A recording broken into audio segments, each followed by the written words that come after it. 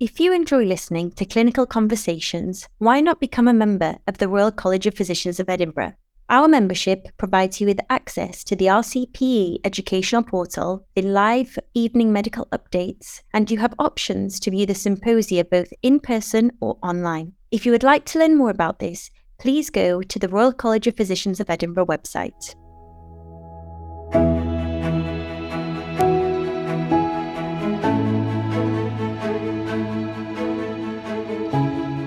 So, hello and welcome to this episode of Clinical Conversations brought to you by the Royal College of Physicians of Edinburgh Trainee and Members Committee. My name's Kat Ralston. I'm a member of the TNMC as well as a Medical Education Fellow and Geriatrics Registrar in Edinburgh. And I'm delighted to be joined today by Dr. Kath Stretton to discuss the important topic of civility in healthcare. Would you like to introduce yourself? Yeah, that's no problem, Kat. Thank you for the invite. First of all, it's a pleasure to have this platform to talk about something that I feel is really important. So I appreciate that. So I'm a consultant anaesthetist. I just CCT'd at the start of November in 2021. So I'm about a year into my role as a consultant. I work at St John's Hospital and I do time in theatres as well as some sessions in ITU during the day. And the kind of main thrust of my CV all the way through my training was an interest in staff experience. And then alongside that, how staff experience can influence the care that our patients are getting. And I did some really interesting things throughout my training. I was a chief registrar in NHS Lothian. I got quite involved in the Learning from Excellence programme, which is centred in Birmingham with Adrian and Emma Plunkett, looking at what we do well in healthcare systems and how we could do it more. And kind of through those links and through the learning that I was afforded with those roles that I played, I've kind of seen increasingly clearly the strength of connection between the care that our patients receive, the experience that staff have. And I really think that civility is actually the cornerstone of that.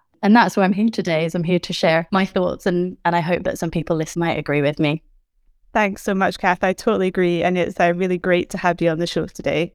I thought it might be helpful just to set the scene a bit and talk about a personal experience that I had that I think I could have handled differently. And it would be good to maybe pick up on this later in the conversation and see how I could have handled it maybe better. This was a few years ago when I was sort of setting up for the day in the doctor's office with a few colleagues around me. One of the other staff members came in and started telling off one of the other junior doctors for writing something in the notes that they felt was incorrect. And perhaps it was right that it was incorrect, but the way that it was approached made me feel really uncomfortable. It was very confrontational and came across quite rude. So saying things like, you shouldn't be writing about things that you don't understand, you can't do your job properly. And I could just see the effect that this was having on everyone else in the room, sort of heads going down, people fiddling with paperwork, pretending to do other things. And it just felt intensely uncomfortable. And I remember sort of physically standing up and putting myself in between them to kind of block that line of sight. And then the person sort of being in civil left, and I checked with the junior doctor if they were okay, and there were some comments in the room, well, that's just how that member of staff is, nothing to do with you. But I didn't challenge it with the member of staff themselves, and I still regret that now and think about how I could handle that differently. And particularly I remember there being a medical student in the room at the time, and I hate to think what they might have taken away from that. So kind of, is this normal? Is this what I just expect from healthcare environments? But at the time I felt like I just didn't have the language or the confidence to kind of challenge this effectively. I wonder if that feels familiar to anyone listening. And hopefully through this chat today we can talk about, why civility is important, how we can approach similar scenarios in the future to ultimately help improve patient care. So Kath, I hope that might resonate with you a bit, and it'd be great to start with exploring what we mean when we're talking about civility, and I guess by extension, incivility.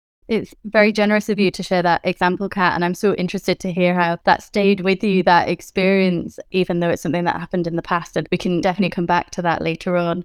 So in terms of a definition of civility, I suppose actually what I would say is that civility is a demand. For me, it's a demand that we use language that is polite, respectful, language that's responsible, restrained and principled, and we do that as close to 100% of the time as possible. And in terms of why it's important, fundamentally, the reason why civility is important is because when we are incivil to each other, our patients get worse care. And the reason that all of us come to work every single day, the reason we make sacrifices to our home lives, and the reason why we do exams and, progress through our training, despite the impact and cost that has on ourselves, is because we want to make people better. And it is crazy to think that we would go to this extreme hard work, particularly in the circumstances in which we're all working at the moment, and that we would then compromise patient care over something that we have absolute control over. So yeah, I think civility is something that we have an intrinsic ability to improve the care that patients get. And as a side effect, actually make sure that our colleagues and staff that we work alongside in our teams are having a better experience at work than when they're at work and we're being rude to each other.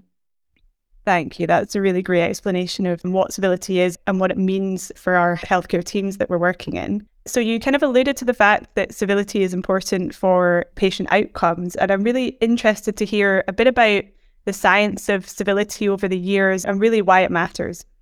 I suppose the first thing to say is that the science of civility is very, very new. Back when I started medical school in 2004, there really wasn't anything written about it. And I'm really grateful for the Civility Saves Lives movement, who should be very heavily cited during this podcast, because Chris Turner and his team have really worked very hard to collate all of the research that's most relevant to healthcare environment. And I would encourage anybody who's interested to go and search out their website and listen to Chris speak on this topic, because he really is an unbelievable speaker and an absolute subject expert. And Chris talks about how between the years 1996 and 2000, that I think there are only 23 papers in the whole of the literature in any industry that were focused on civility. But then between 2011 and 2017, there are over 1,700 papers that have been published. And the reason why there's been this explosion in the science is because it really matters. And all of these papers are really pointing to the same thing, that this impacts on performance, no matter what industry you measure it in.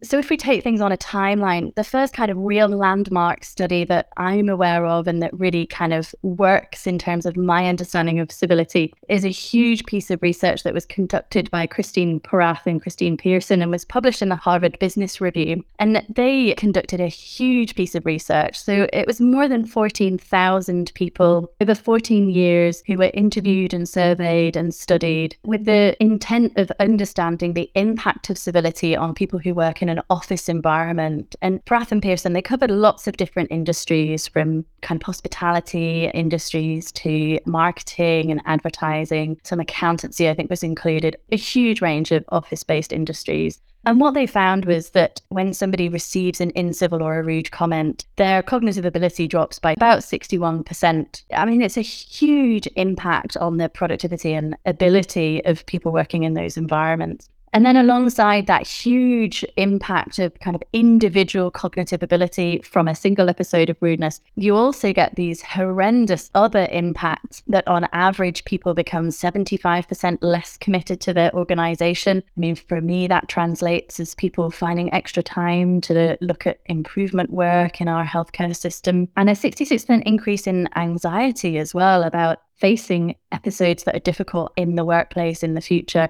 And yet another thing, we've got enough to be dealing with in our workplace without introducing other reasons for our staff to be anxious and worried about coming to work. So Porath and Pearson, for me, were really the start of understanding this and why it was important. And from there, actually, healthcare really kind of started to take notice and started to understand, oh, well, if this is happening in a kind of office environment, what does that mean when we translate that in healthcare? And the King's Fund did a huge survey that was published in 2012, looking at teams and what makes a good team and what are the benefits to people who do work in something that they perceive to be a good team. So the paper wasn't really individually focused on civility, but that was a clear theme of the work that was written about. And actually, what the King's Fund paper wrote about is that staff who report being part of a good team, so teams where there aren't episodes of incivil behaviours, actually their standardised mortality rates are lower, the staff performance is higher, you have an increase in staff health, so that's fewer staff taking days off because they're unwell, a reduction in patient complaints. So all of these are really, really impactful, meaningful, measurable changes happening because we are not being incivil to each other.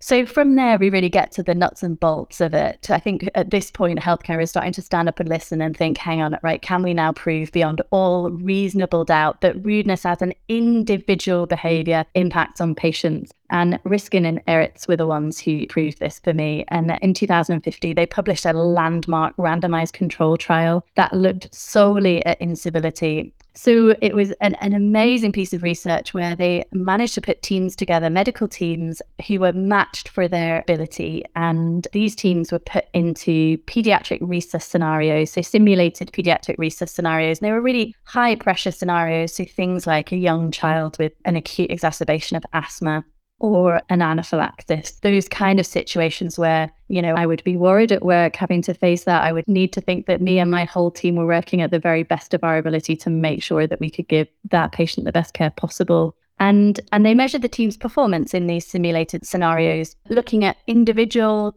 people within the teams, but also looking at the overall team performance in terms of the care that the patients received. And half of the teams were exposed to an incivil comment. Now, what's I think really important about this piece of research is that the incivility is the defining feature of the randomized control trial. It wasn't a military dressing down. It wasn't like you describe in your example, Kat, of somebody really kind of taking to task an individual for their choices and behaviors. It was just a pass-off comment that was made during the simulated resuscitation scenario, like, or why are you doing it like that? We don't do that in my department. Or, gosh, do you really need to look that up? That's the kind of information you should have at your fingertips. So the kind of comment that can so easily slip out that certainly I see day to day and at work. And then they kind of looked at team performance, and the results are really terrifying, actually. We can see that our team's performance is measurable on a normal distribution curve, but the variation you see amongst that curve from a great performance to a good performance, or from a good performance to a poor performance, that variation will move between 40 and 60% because of incivility. So the teams receiving the incivil comment are much, much worse in terms of their performance than those who don't. And I don't know about anyone else listening, but if I'm responsible as part of a team for resuscitating a sick child with an acute exacerbation of asthma, I don't have 40 or 60% of my performance to spare. I don't have the ability for somebody to come and be rude to me, because I need all of my cognitive ability to make sure that me and my team are working in the best way possible to make that patient better.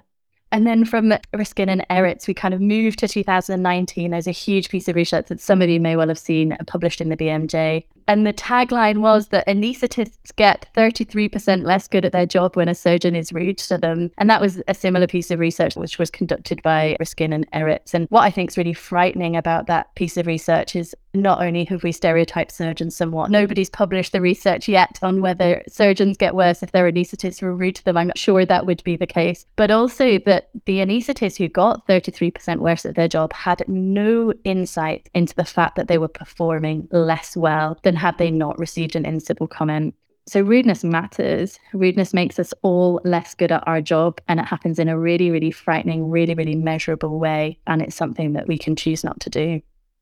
Thank you, Kath. That's a really clear explanation of the research that's been done. And I hope you agree that I think the case is compelling for the fact that civility is important in team performance and patient outcomes. And I think the really scary part for me is that people, in that last study aren't recognizing when their performance is dropping when someone is rude. So we are not good at recognizing when our performance is being affected, which makes it all the more important that raising awareness about how important civility is crucial. You're right, Kat. One of the things I haven't really clarified yet is how the rudeness impacts on the whole team. So we've talked about how the person receiving the rudeness in Parath and Pearson in their research, the person receiving the rude comments or the incivil action, their bandwidth drops by about 60%. But actually what we haven't talked about yet is what happens to everybody else in the room. So the research by Riskin and Eretz was really amazing, and that identified not only the performance of the kind of team lead or the person receiving the rude comment, but actually the onlookers. So everybody else in that room, in that resus scenario, also had a 20% reduction in their performance. And that's partly because, your scenario, when you talk about somebody being rude to that other member of staff in the room, and how you notice that everybody sat around and kind of put their head down and was quietly getting on with work. And we do that. We don't want to become a target for the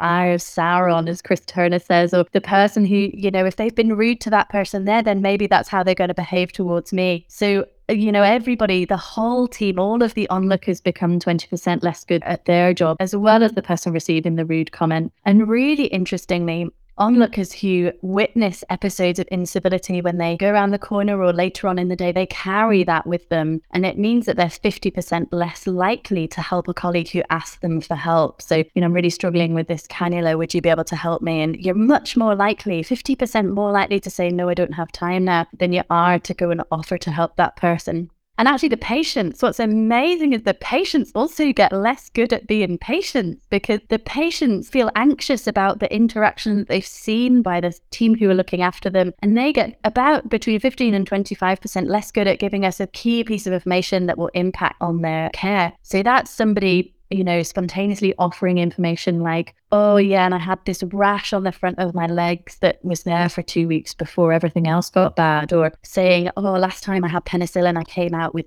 this rash and my doctor told me not to take it again. And, these are key bits of information that we need our patients to be helping us with. So the key is civility. It's hugely impactful when we do it to people, and we should not be incivil to each other. We shouldn't be robbing each other of that critical bandwidth for doing the best job we can for our patients. But actually, it's much bigger than that. Rudeness makes the whole team stupid.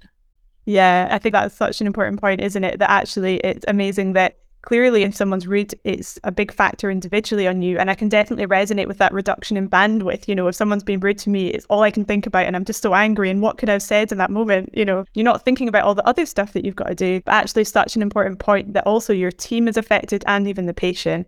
And I'm interested to have a think about, what actually leads someone to be incivil. Is it that some people are just mean? What's going on there? I mean, we all have different personalities, don't we, Kat? And I don't think people are just mean. I think we are all coming to work trying to do the best for our patients every day. And, I'm the first to acknowledge that we are working in a really, really difficult environment. Maybe now's the time for me to come clean about the time that I've carried with me when I was in civil. It's never left me. And, more than 7 years down the line, I still feel very ashamed, actually, of the way I behaved. I was quite a junior registrar in ICU, and I received a referral from the ward about a patient who I actually knew very well, because he'd been in ICU for a very, very long time. I think approaching a year prior to having been discharged just 48 hours earlier. And it was a very junior doctor on the phone who was clearly very frightened about what was going on with this patient and about their physiology, and was trying to recount what was a very complicated story. I'm sure anybody can understand any patients who've been in ICU for approaching 12 months that are likely to have a complicated clinical course. And I knew that quite a lot of the information that I was being told over the phone was incorrect at best or a lie at worst. And over the phone, I said, it's a little bit embarrassing just now that I know this patient better than you do. And that was kind of the start of an awkward pause, when I then kind of went on to ask about the patient's current physiology and found out really that absolutely this patient did need to come back to ICU and needed fairly immediate intervention. And I would love the opportunity to apologise to that junior doctor, because I'm really ashamed of what I said, and it was absolutely not the right way to behave. But in terms of my day, I was hungry. I hadn't had a lunch. It was 4:30 in the afternoon. My colleagues were late to get home, and I was trying to get a handover from them. I was a bit overwhelmed. I was quite a junior registrar working a very busy intensive care unit. And, I was probably tired, long shifts. And certainly since moving from a trainee rota to a consultant rota, I've really noticed the difference of having a predictable work pattern and how that impacts on how I feel getting up and going to work.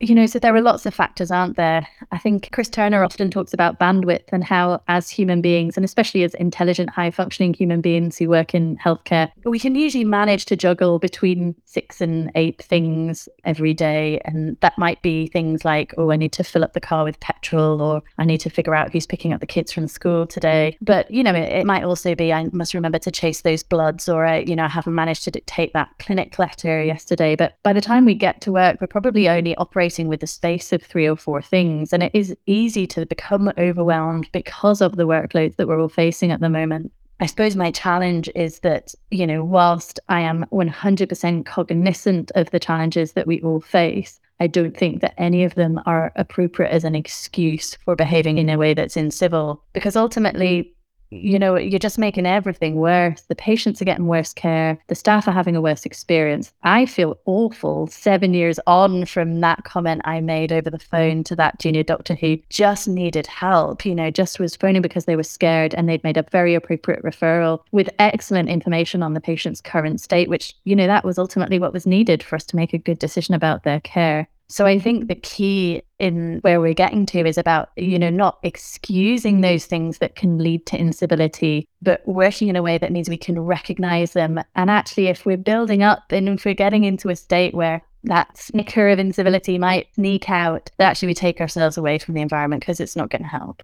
Thanks so much for sharing that story. And I think it's really powerful to hear from you that actually recognizing those stressors and being able to, I guess, reflect back on that and think about, in the future, how you can take yourself out of that situation is really important. And I think we all can recognize that we all have capacity to be in civil. I was being a bit devil's advocate there. It's not that just some people are not nice. It's the fact that actually we work in very challenging environments and we have a lot of stresses put on us. And really, we'll pick up a little bit more about sort of recognizing that in yourself and others and how we can try and reduce the risk of incivility. So thank you. And I think that leads us nicely on to kind of thinking about, we've talked about, why civility is important. And I think that's pretty compelling. But I think the next piece is really about how can we actually challenge incivility in the workplace? It's all good talking about it, but actually having the language and the tools to do this is hard. Yeah, it's so interesting. And the science isn't there yet. So we're working with kind of a lot of differences in terms of people's personalities, what they feel confident and able to say. Some people find it very easy to speak up in a situation, even when you've got more experienced staff around, and some people would find that very, very daunting and very challenging. So I think the first thing I would say is you've got to be working with language and in an environment that you're comfortable in. And I wouldn't expect anyone to feel like they need to put themselves in a position where they feel desperately uncomfortable. That's just another stress that nobody needs. But the kind of gentle challenge I would make is the standard you walk past is the one you accept. And going back to your experience there, Kat, and you've reflected about how that medical student might have felt having witnessed the behaviour that you experienced with those two members of staff. I would really like to think that at some point in the future, there might be a medical student who thinks that's amazing that that person stood up to that incivil comment, and I want to be someone who does that in the future. So maybe you can kind of, in a karma type way, bring it all the way back around at some point at a later date. And I suppose the key things that I would say is when I challenge incivility, which happens in my workplace, the first thing I do is everything is focused around the deeply held belief that everybody coming to work is trying to do the best for their patients every day. So actually at no point, and I say this with honesty and not sarcasm, at no point really do I think that, that person's just a mean person or they're just a nasty person. There's always an explanation. They're having a bad day, they've got stuff going on at home, they feel that this behavior is necessary to advocate for their patients. I really think that the people that we work with are trying their best to do the best for their patients. So that presumption of good intent is something that I carry a very central belief within me. And then I think my next main strategy is to try and limit the impact of the incivility. So we talked about how not only the person receiving the rude comment has their ability reduced by that episode of incivility, but also the onlookers as well. And these conversations can be challenging. So I would try and limit the impact of onlookers, patients, relatives, other members of staff in terms of the incivility. And I think these conversations, these challenges should be made in private. And I think most people would agree with that. Then it's very variable and I think very personality dependent and very situation dependent as to whether something is challenged immediately at the time. There might be a way to do that where, logistically you can take someone and say, can I just have a chat with you for 5 minutes privately? But there are lots of situations in which that's not appropriate and it's not possible, and that's okay. And finding an opportunity when things have calmed down and it's convenient being an important thing to have that conversation at a later date or even the same day but a few hours later, I think is entirely appropriate. And then in terms of the language that I use when I'm challenging incivility is I, really believe in what Chris Turner and the Civility Saves Lives movement talks about in terms of challenging with compassion. So holding at the front of your mind the idea that everybody's coming to work to do their best. And rather than saying, you did this and you made me feel, actually make it much more about me and my experience. So I heard you say this today and this is how it made me feel. And it's important to me that you know this because I don't want my performance and our team performance to be impacted because of the communication that we have. And usually I found that a really effective way of challenging incivility, because by far the most common response from the person delivering the incivil action is, "I'm so sorry, I never meant to come across like that. I was really stressed in the moment and it just slipped out. I really appreciate you letting me know, and let me offer you a kind of heartfelt, no holds barred apology." And that is overwhelmingly the case. None of us, I think, come to work with the intention of taking our stresses out on each other. And I think often people appreciate the opportunity to apologize for it. Yeah, thanks. I love the term challenging with compassion. I've also heard you speak about asking people if they're okay, which I think is really powerful, because as we said before, quite often it's because there's something else going on in that person's life that has impacted on them being in civil. So you've also mentioned sometimes starting with that approach, particularly maybe if you're witnessing. So maybe in my circumstance, I can reflect on it, the example I gave, that actually that member of staff was under extreme pressure that day. They were very short-staffed. There was loads going on in the ward. And that's probably what was going on that prompted this. And maybe if I had started this with, "Is everything okay today?" that might have opened up quite a nice conversation, and often brings out all of that stress and what's going on, as well as sort of challenging it. What do you think about that? That's such a key point, Kat. Thank you so much for covering. You're right. It's something that I often lead with when talking about these challenging conversations. You're exactly right. There's almost always a reason behind somebody having an in-civil interaction. And I think it's really important that we give our colleagues the opportunity to offload if they want to. And asking somebody if they're okay is such an important and necessary intervention. And you're absolutely right. I think leading with that is key, because it gives people the opportunity. It's a very kind of passive way of starting to get into that conversation and avoiding that risk of putting somebody in a position where they feel defensive or feel like they need to kind of double down on their behavior because they're advocating for their patients, or because this has just got to get done. It really gives people the opportunity to say, "Actually, I'm not. I just need to go and have 10 minutes and, go to the bathroom and have a cup of coffee and just take some time." So I completely agree. Thank you so much for highlighting that gap. And I think we touched on this before, but the situation that people are working in right now is extremely challenging, and I think we can all recognise what leads to people being in civil. And I just maybe want to talk about some strategies for sort of recognising that in yourself, perhaps, and what you can do when you feel that kind of rising stress. What can you do to try and reduce the risk of that leading to incivility?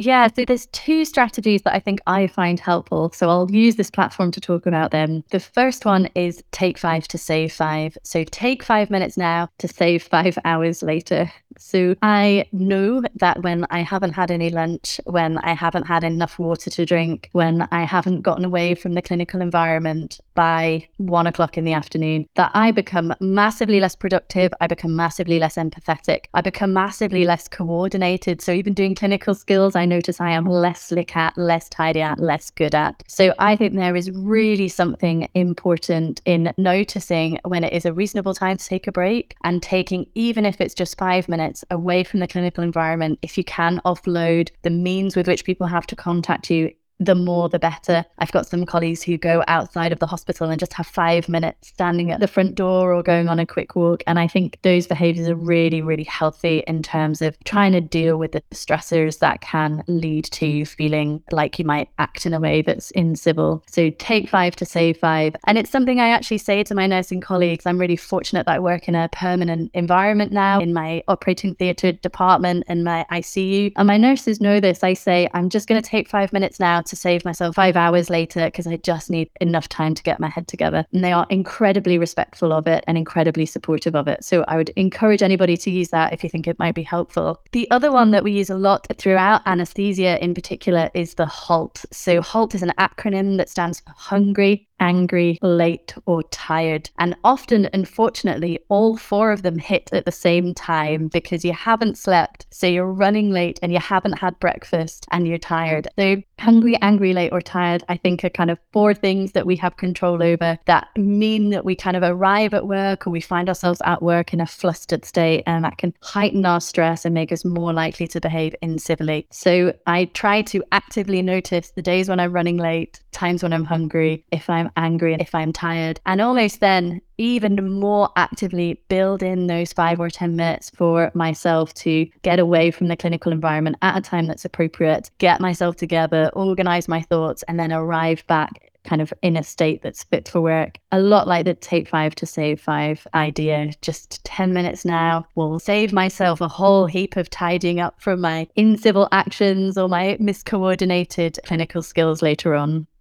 Thanks. I think that's so practical. And I think we can all recognize quite often you just think, I'll just do that next thing, I'll just do that next thing. But actually taking that 5 minutes and stepping away and having something to eat is so important and will make you more effective in the next few hours as well. So really good advice. I'm sure everybody who's listening will have heard of those things before. It's almost disappointing in some ways that I can't offer a golden nugget or a bullet of information as to, ways that you can say, I will never be incivil at work. But it really is the simple things that matter. And we are all coming to work to try and do our best and remembering that. And actually, there's almost no situation in which we can't afford one of our colleagues 5 minutes to go and have a bit of time. So I think getting these simple things right is certainly the kind of biggest change that we can make. Absolutely. And just sort of moving on to another section. So we've discussed how we can address incivility, thinking about an individual basis, but I'm interested to know how we can bring civility into the wider culture of our organisations, because that's such an important part of civility in action, really. Yeah, so I suppose this is getting on to culture. It's a big thing, a big word, a big concept. And I have to at this point reference my husband, Paul Stretton, who's a leading thinker in patient safety and the culture of healthcare organisations. And if anybody would like to access his work, probably the best route to do it is via Twitter, and his handle is @PS Quantum Safety. Paul has written a manifesto, which I like to share. It works very well for me, about the things that we can do in our healthcare systems and in our healthcare culture to try and, improve ultimately the care that patients receive, our experience working in that environment, and also thinking about how we can, move things forward so that in 20 years' time, maybe things look a bit different to how they do now. And civility and respect is one of the 4 key pillars of that. And we've talked a lot about civility and why that and how it is important for patient safety. But moving into the other aspects of culture, the second pillar of Paul's manifesto is that we work in an environment that's about learning, not about blaming. And a learn, not blame culture is an approach that's predicated on learning rather than liability, with the aim of trying to remove fear from making mistakes, as well as engendering trust and a willingness to accept responsibility. In 2018, NHS England released a new Just Culture process for NHS Trust in England to follow. And it was a flowchart that was kind of focused around how we investigate adverse incidents that happen at work. And the first question as part of this flowchart was there deliberate attempt to cause harm? And then the second question in the flowchart is there any evidence of illicit drug use or drug misuse? And I remember coming across that with Paul, and Paul saying, it's outrageous that people who are coming to work every day to try and do the best they can for their patient, the first question they have to answer when something awful has happened at work is, are you a criminal? And then the second question is, are you on drugs? And it's totally backwards. We need to know, and we need to hold it deeply, that our colleagues and we are coming to work trying to do the best for our patients every day. And that presumption of good intent being present until there is absolutely clear evidence that that's not the case. So there are some psychopaths in healthcare systems, but there are not very many of them. And I think it is right and safe for us to assume that's not the case, and create a system whereby we can focus on learning. So that's kind of pillar number 2 of the Just Culture manifesto of Paul Stretton. And one of the ways that we can really, really create a learning environment, and this is, I think, particularly relevant for those of you working in a medical environment, is about creating high challenge and high support cultures. So if you imagine a graph, and on the x-axis we've got challenge, and on the y-axis we've got support, we can then think about the relationship between environments that are challenging, the support that they create, and the support that exists within that environment, and the culture that then is bred in the people that are working in that environment. So if you've got an environment where there's a very, very low challenge and a very low level of support, generally what you do is you create a culture where staff feel very apathetic and not driven to improve the environment. And then when you've got an environment where there's huge amount of challenge and low level of support, which is what we maybe saw during COVID and maybe some of what we're experiencing just now, we create an environment where people get burnt out. So there's too much work, the work is of too great an acuity for us to keep up with, and there's insufficient support in place. And then we've got environments where there's a low level of challenge, but a really, really high level of support. But what's very interesting is actually in those situations, we create a culture of mistrust. And actually for an organization, that's often worse than having a culture of apathy, because when people feel like they're not trusted to get on with the job and they're not trusted to develop a system or develop their training and improve in their roles, actually what happens is they tend to leave. And for an organization, it's much better to have an apathetic but stable workforce than it is to have a workforce with really high turnover where there's a high level of mistrust. But what we should be aiming for in this learn, not blame culture is a culture of high challenge, high support. So, environments where I come to work and I'm able to try that new clinical skill, but I'm going to do it in a way where I've got great support around me. I've had an opportunity to go and practice in the sim and do all of the book learning about the anatomy and the relevant, bits of sterility or whatever it is related to that skill. I've then got a senior and appropriately qualified member of staff with me whilst I'm performing it, who's ready and available immediately. And then I learn a new clinical skill and I go home from work feeling brilliant that I have, developed my skills and added to my training. And that culture, that high support, high challenge culture is called a culture of high performance or a learning culture. That's really what we should be aiming for. And that's hard to achieve in our current working environments. So they're the first two. The third pillar of the Just Culture Manifesto by Paul Stretton is around Safety 1 and Safety 2. And I don't know, Kat, have you come across those terms before? Yeah, and I think I've been so interested to read about this. There's a white paper out, which was a really good read. And the way we think about safety is a whole other podcast. But I really agree with the fact that we need to think wider about safety than just not focusing on everything, things that have gone wrong, but actually focusing on what happens when things go right and what happens most of the time when things go right, and thinking about our staff as facilitators of things going well as opposed to people that we blame when things go wrong. Yeah, absolutely. I really like your summary of that. So Safety 1 being the way that we work at the moment, where we measure things that go wrong and then we try and make that happen as little of the time as possible. And our systems are all designed around Safety 1. We have DATEXs and M&Ms and significant event analyses and fatal accident inquiries and all of these ways to look at what's happening that's wrong in our healthcare system. But the Safety 2 is an idea that we look at what goes well and we measure that and we try and make that happen as much as possible. And that's a great term you came up with. We look at our colleagues as facilitators of what goes well. I like that. That's really similar to my thoughts around the fact that everybody is coming to work to try and do their best every day. And the benefits of working in a Safety 2 culture are very, very wide ranging. But the main one for me is that we have a better understanding of what our work is. We don't just focus on the 2% of our performance that's really poor, where things don't go well for our patients, but actually we've got a much better understanding of the normal distribution of the quality of work that we deliver. And I think that's healthier. That's better for us to understand that, we're not always doing things that are poor, and that actually sometimes what we do is brilliant and we receive praise and thanks for that. So Safety 1 and Safety 2, I think, is really vital in terms of moving forward for our culture. And then the last pillar is about systems thinking. And this is such a challenge at the moment because our system is not working well for us. And we are working in an environment that is incredibly difficult. But the system thinking experts will always say that every system is perfectly designed to get the results that it gets. So if you want to change the outcome, you have to change the system.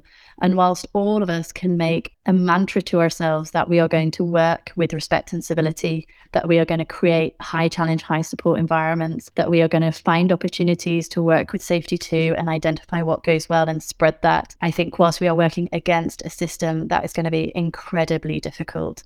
But when I think about systems thinking, really the key question I'm trying to answer is, why did that decision make sense at the time? So when you're looking at an outcome for a patient, when you're trying to understand the process, starting from a place where you presume that the person standing there who was enacting those decisions, they were trying to make a good decision. They were trying to make the best decision they could for the patient, because we are all coming to work to try and do the best for our patients that we can every day. And there was a reason why that decision seemed like a good one to that individual. And usually that reason is not because they were clinically incompetent. It's usually because there was a vital piece of information missing. There was a workaround that was necessary because of some other factor elsewhere in the system. But we really need to work hard to understand that, because if we're going to change the system, there's no point us trying to educate people to be better when we're already competent. Actually, what we need to do is get to the crux of this. Why did that decision make sense at the time? Yeah, so 4 pillars, 4 promises to live by, and 4 things that I think that every time I walk in the front door of the hospital where I work, that I take with me every day. I have a mantra every day that I am not going to be incivil because I want my patients to have the best care possible. I have a mantra to try and utilize the skills that I have to create high challenge, high support environments for the people that I work with. I practice safety too at every opportunity I can. And where I am involved in improvement work, I try and really focus it around the system and around understanding why that decision made sense at the time. And I hope that in a small way, the culture in which I'm working benefits from those promises that I make for myself and my patients. Yeah, so thought-provoking, and I think the Just Culture manifesto really resonates with me, and I think it's something that we can all sort of bring to work ourselves, as well as thinking about it from the wider culture of the organisation. And you've explained really beautifully how you can practically think about that, as well as thinking about the wider aspirations of altering the culture. So really important. So I hope today we've sort of convinced you that the evidence is really compelling, that civility is really important, not just for us working as individuals at teams, but actually about direct patient outcomes and patient safety. Thinking back to the cases that Kath and I have talked about, I hope you feel that you maybe have some of the tools and the language to see that both how we can challenge incivility with compassion and how we can recognise circumstances that might lead to incivility in ourselves and try and reduce the risk of that. So thanks so much for your time, Kath. It's been a really great conversation. And thanks to you all for listening to Clinical Conversations. Hope to see you next time.